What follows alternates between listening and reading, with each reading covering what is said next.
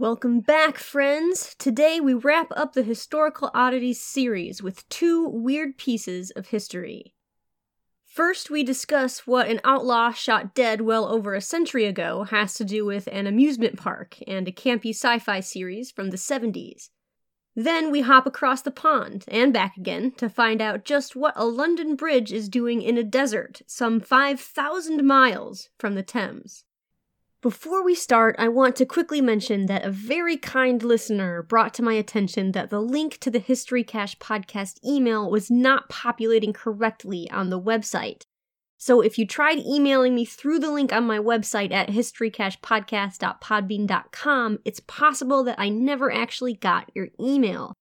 Apparently, the email was populating as History Cache Podcasts instead of podcast. I have since fixed this and shooed away all those pesky podcasts. I sincerely apologize if my technological buffoonery has caused any confusion.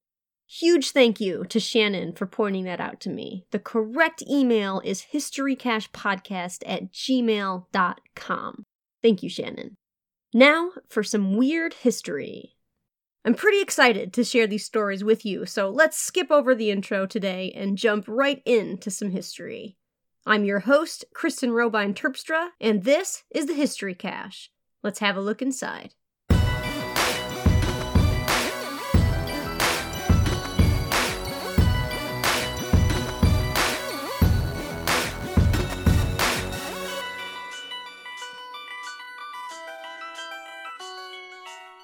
In the 1970s, there was a TV show called The $6 Million Man.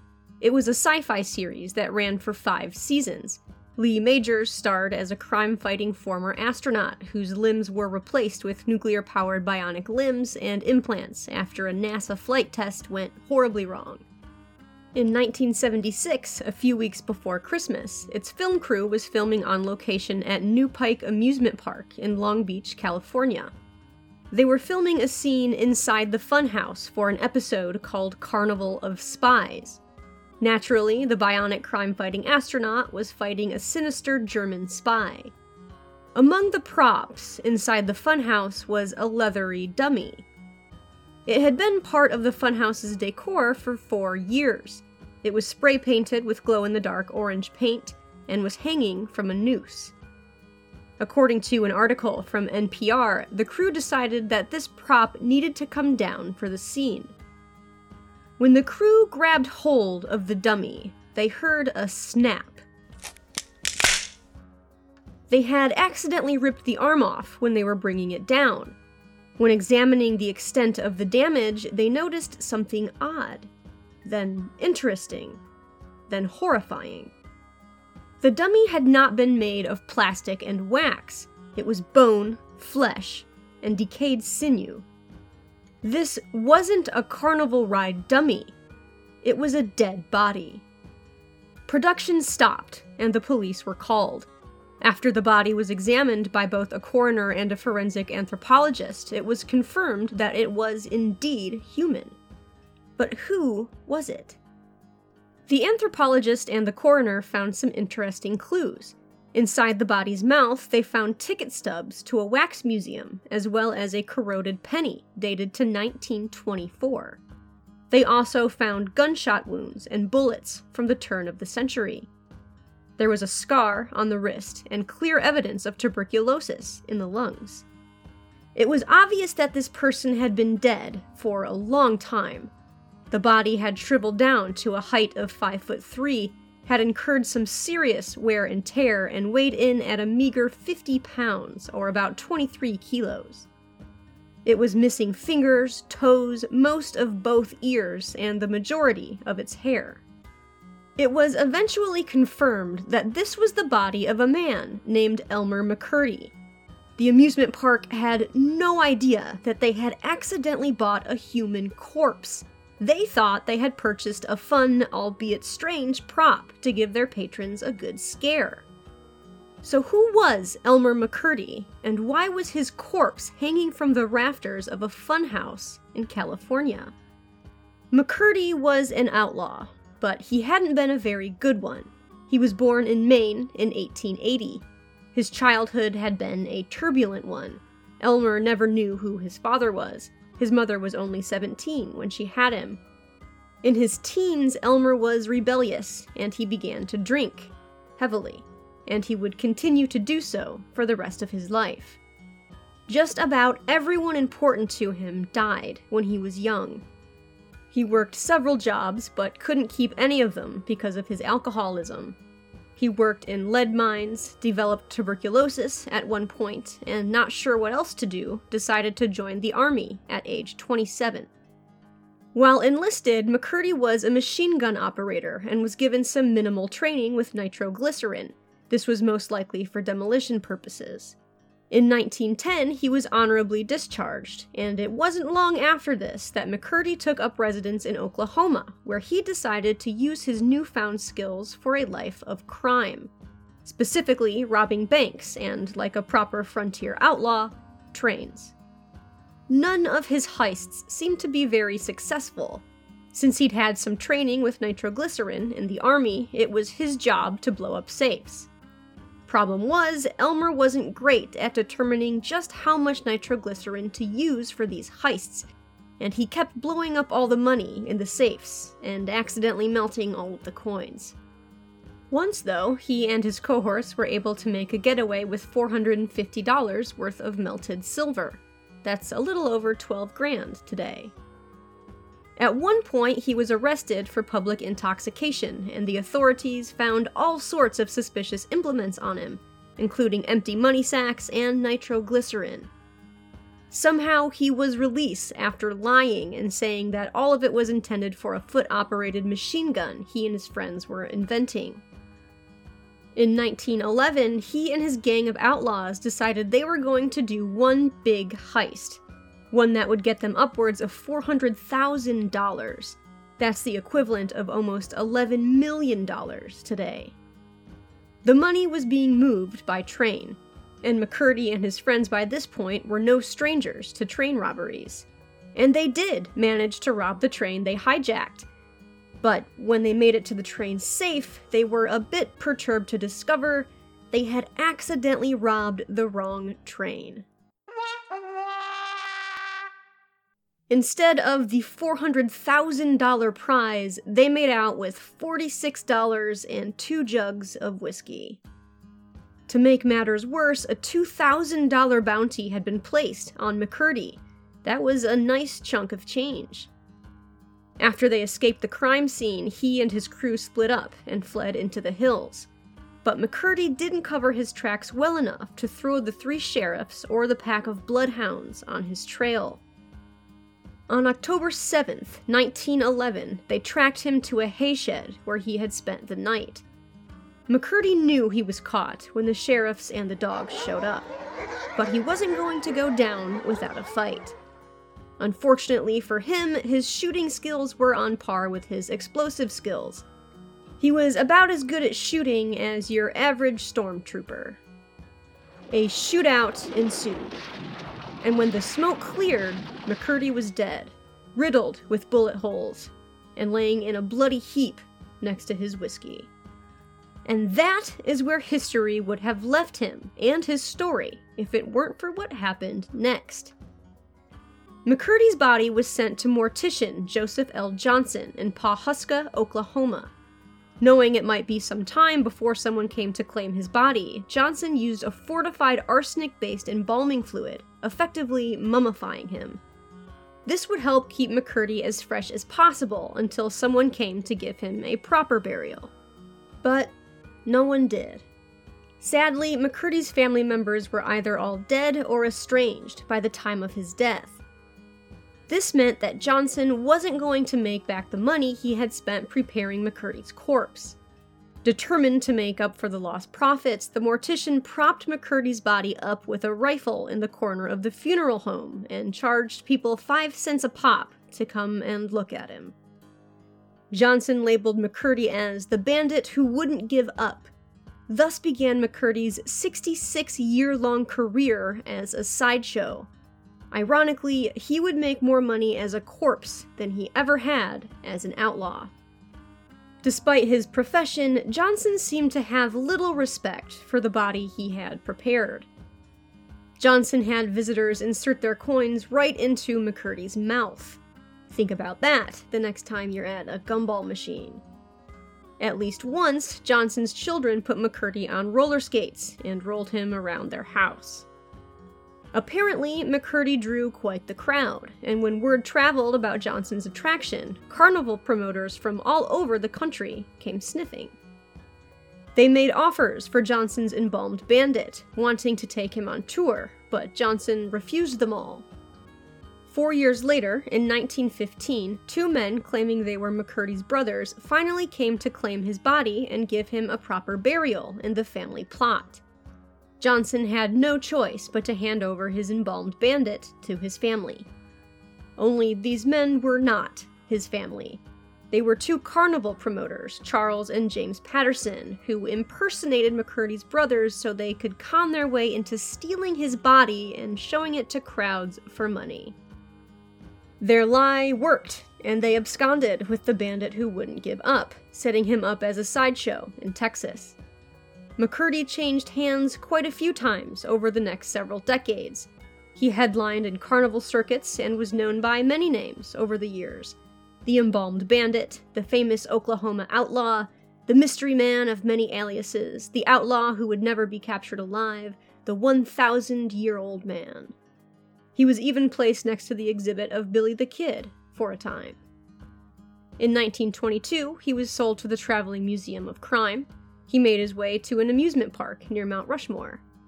But as the popularity of sideshow fads began to wane, McCurdy became less and less lucrative. He was placed in an open casket in a wax museum with a sign that read, "Dead Dope Fiend," to deter kids from using marijuana. He even made his way to the big screen, appearing as a prop in the movie She-Freak in 1967. Eventually, he made it to the funhouse in Long Beach, where he was coated in orange glow-in-the-dark paint and hanged from a noose to scare people. Each time he changed hands, a little bit of his history was forgotten. Soon, Elmer McCurdy was no longer an outlaw. He was no longer even Elmer McCurdy. Everyone forgot he was even a human being. At some point, it just became assumed that he was a fake. His corpse was greatly damaged over the years through all the changing of hands, but Mortician Johnson's arsenic embalming brew held the test of time.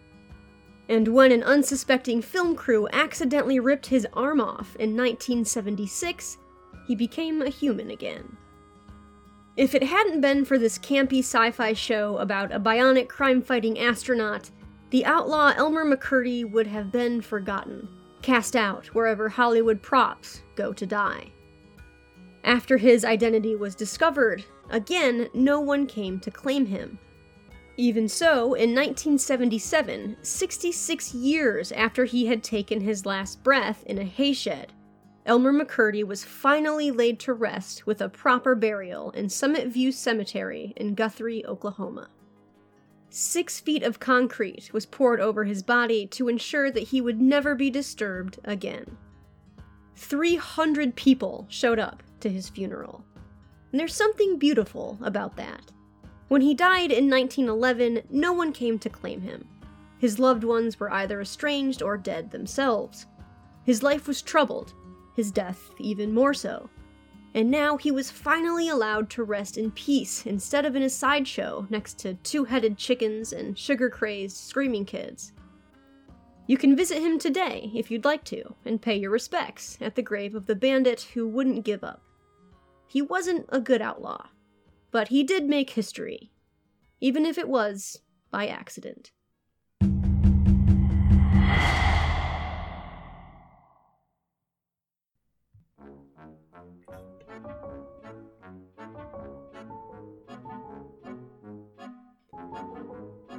If you drive through the Arizona desert on Highway 93, or 40 once you leave the mountains of Flagstaff, and you head down to where the landscape opens up, and the deep red desert sunsets cut across a sky that does things with colors so beautiful, it will make you cry unless you're completely dead inside, you'll begin to see signs for something rather curious.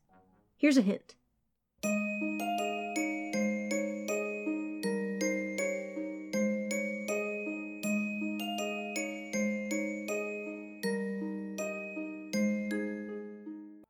You'll start seeing signs for the London Bridge in Arizona, and they are real. The London Bridge really is in Arizona. Well, one London Bridge.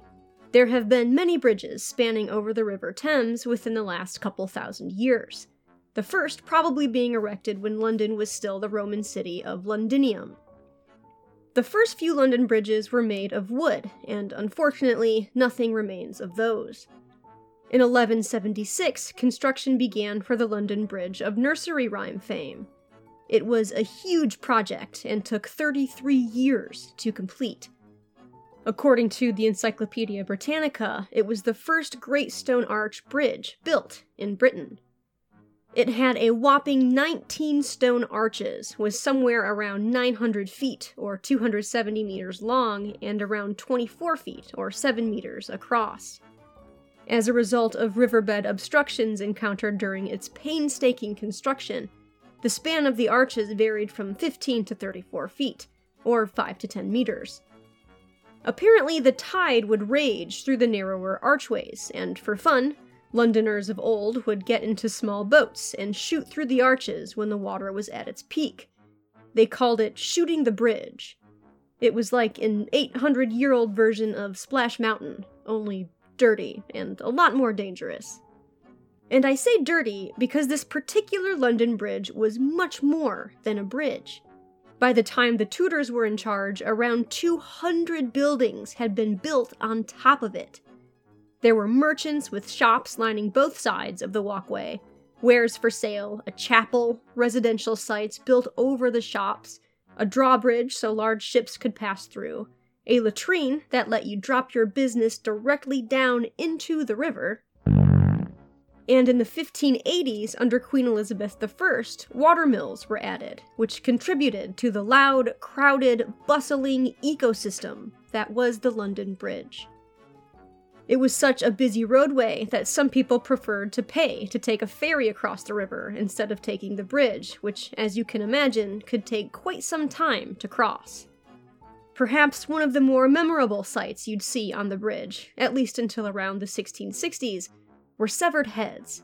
In 1598, Paul Hentzner, a German lawyer who published an account of his travels to Elizabethan England, wrote about the bridge, saying, quote, "The whole is covered on each side with houses so disposed as to have the appearance of a continued street, not at all of a bridge. Upon this is built a tower on whose top the heads of such as have been executed for high treason are placed on iron spikes. We counted above 30, unquote. You can still get a copy of Hentzner's book today, by the way. Well, one that's been translated and republished a few times over.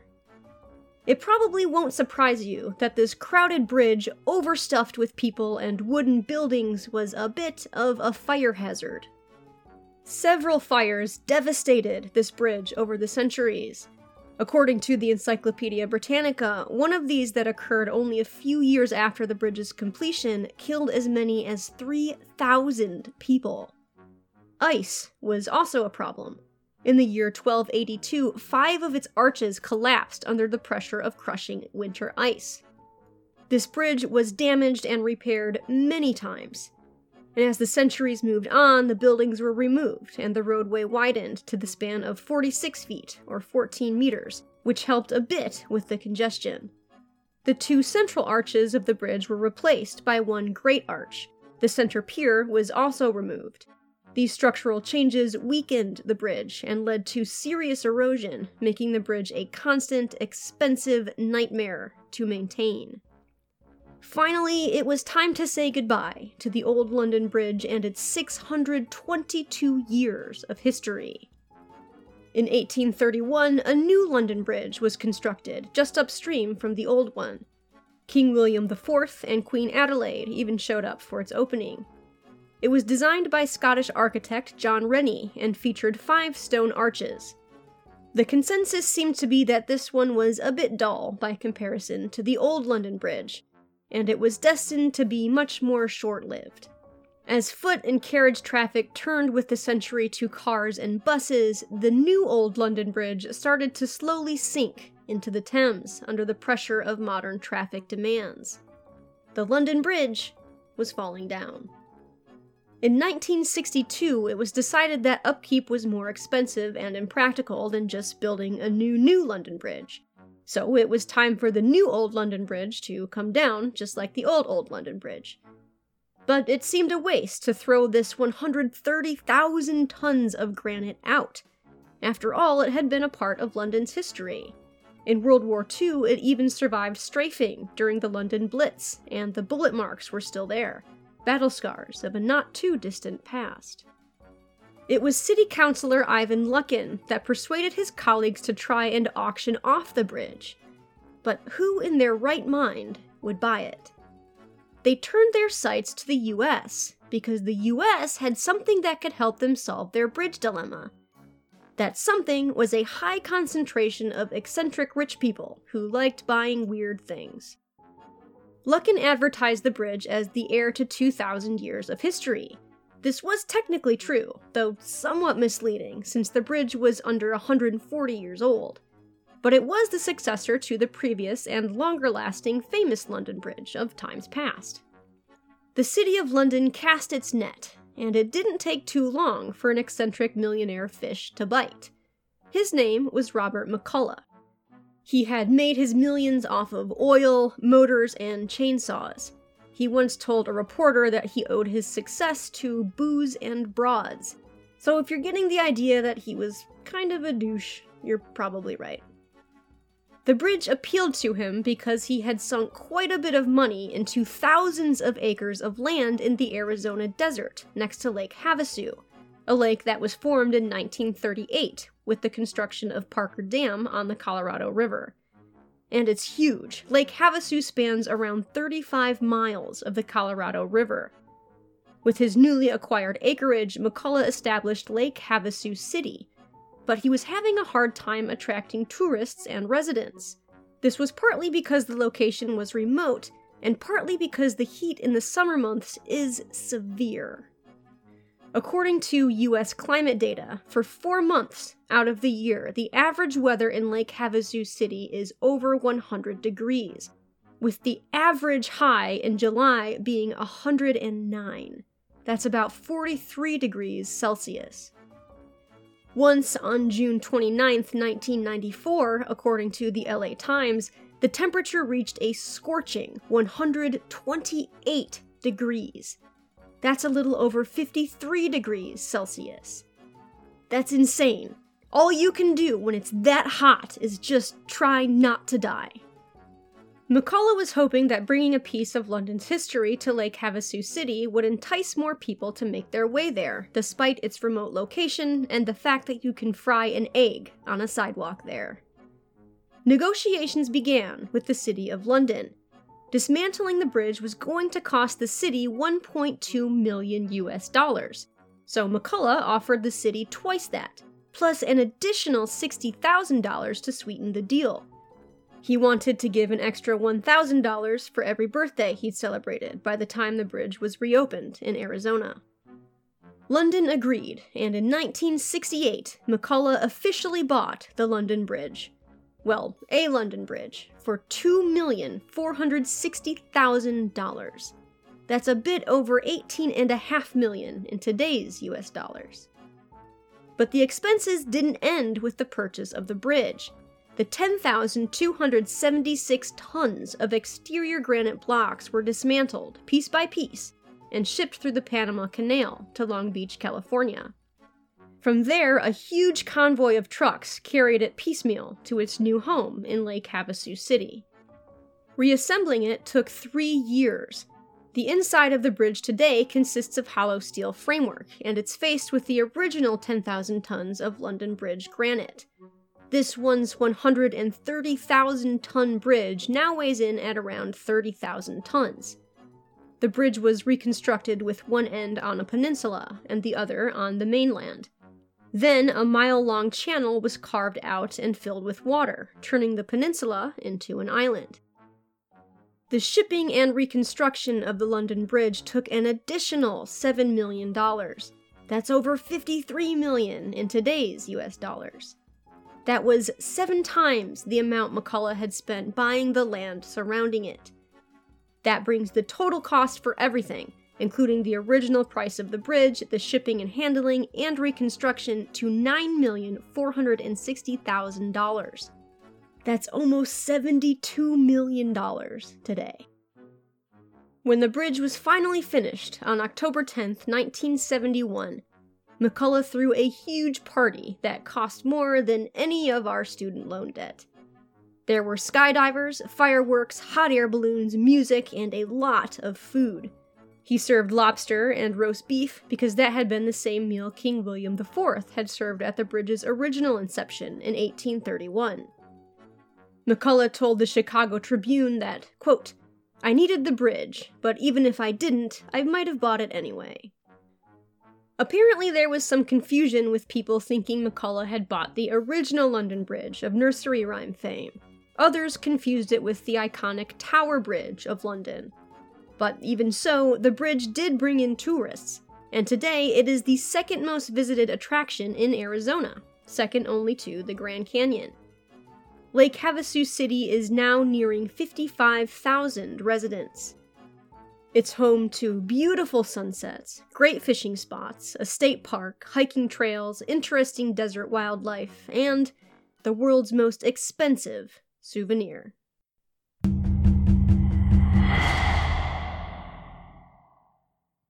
That brings our series on historical oddities to an end. Thank you so much for listening today. I hope you enjoyed hearing about some of the weirder parts of history. I'll be back again in 3 weeks with some more history better than fiction. In the meantime, if you'd like to get a hold of me, you can email me at historycashpodcast@gmail.com. You can find me on Twitter and Instagram. You can join the ranks of some of the best patrons in existence at patreon.com/historycashpodcast. You can also make a one-time donation. You can access the link for that on the website under the support tab. That website is historycashpodcast.podbean.com. Sound effects and background music were licensed through Envato Elements. Theme song from Audio Jungle. Stay safe, stay healthy, stay awesome, friends. And until we meet again, go make some history.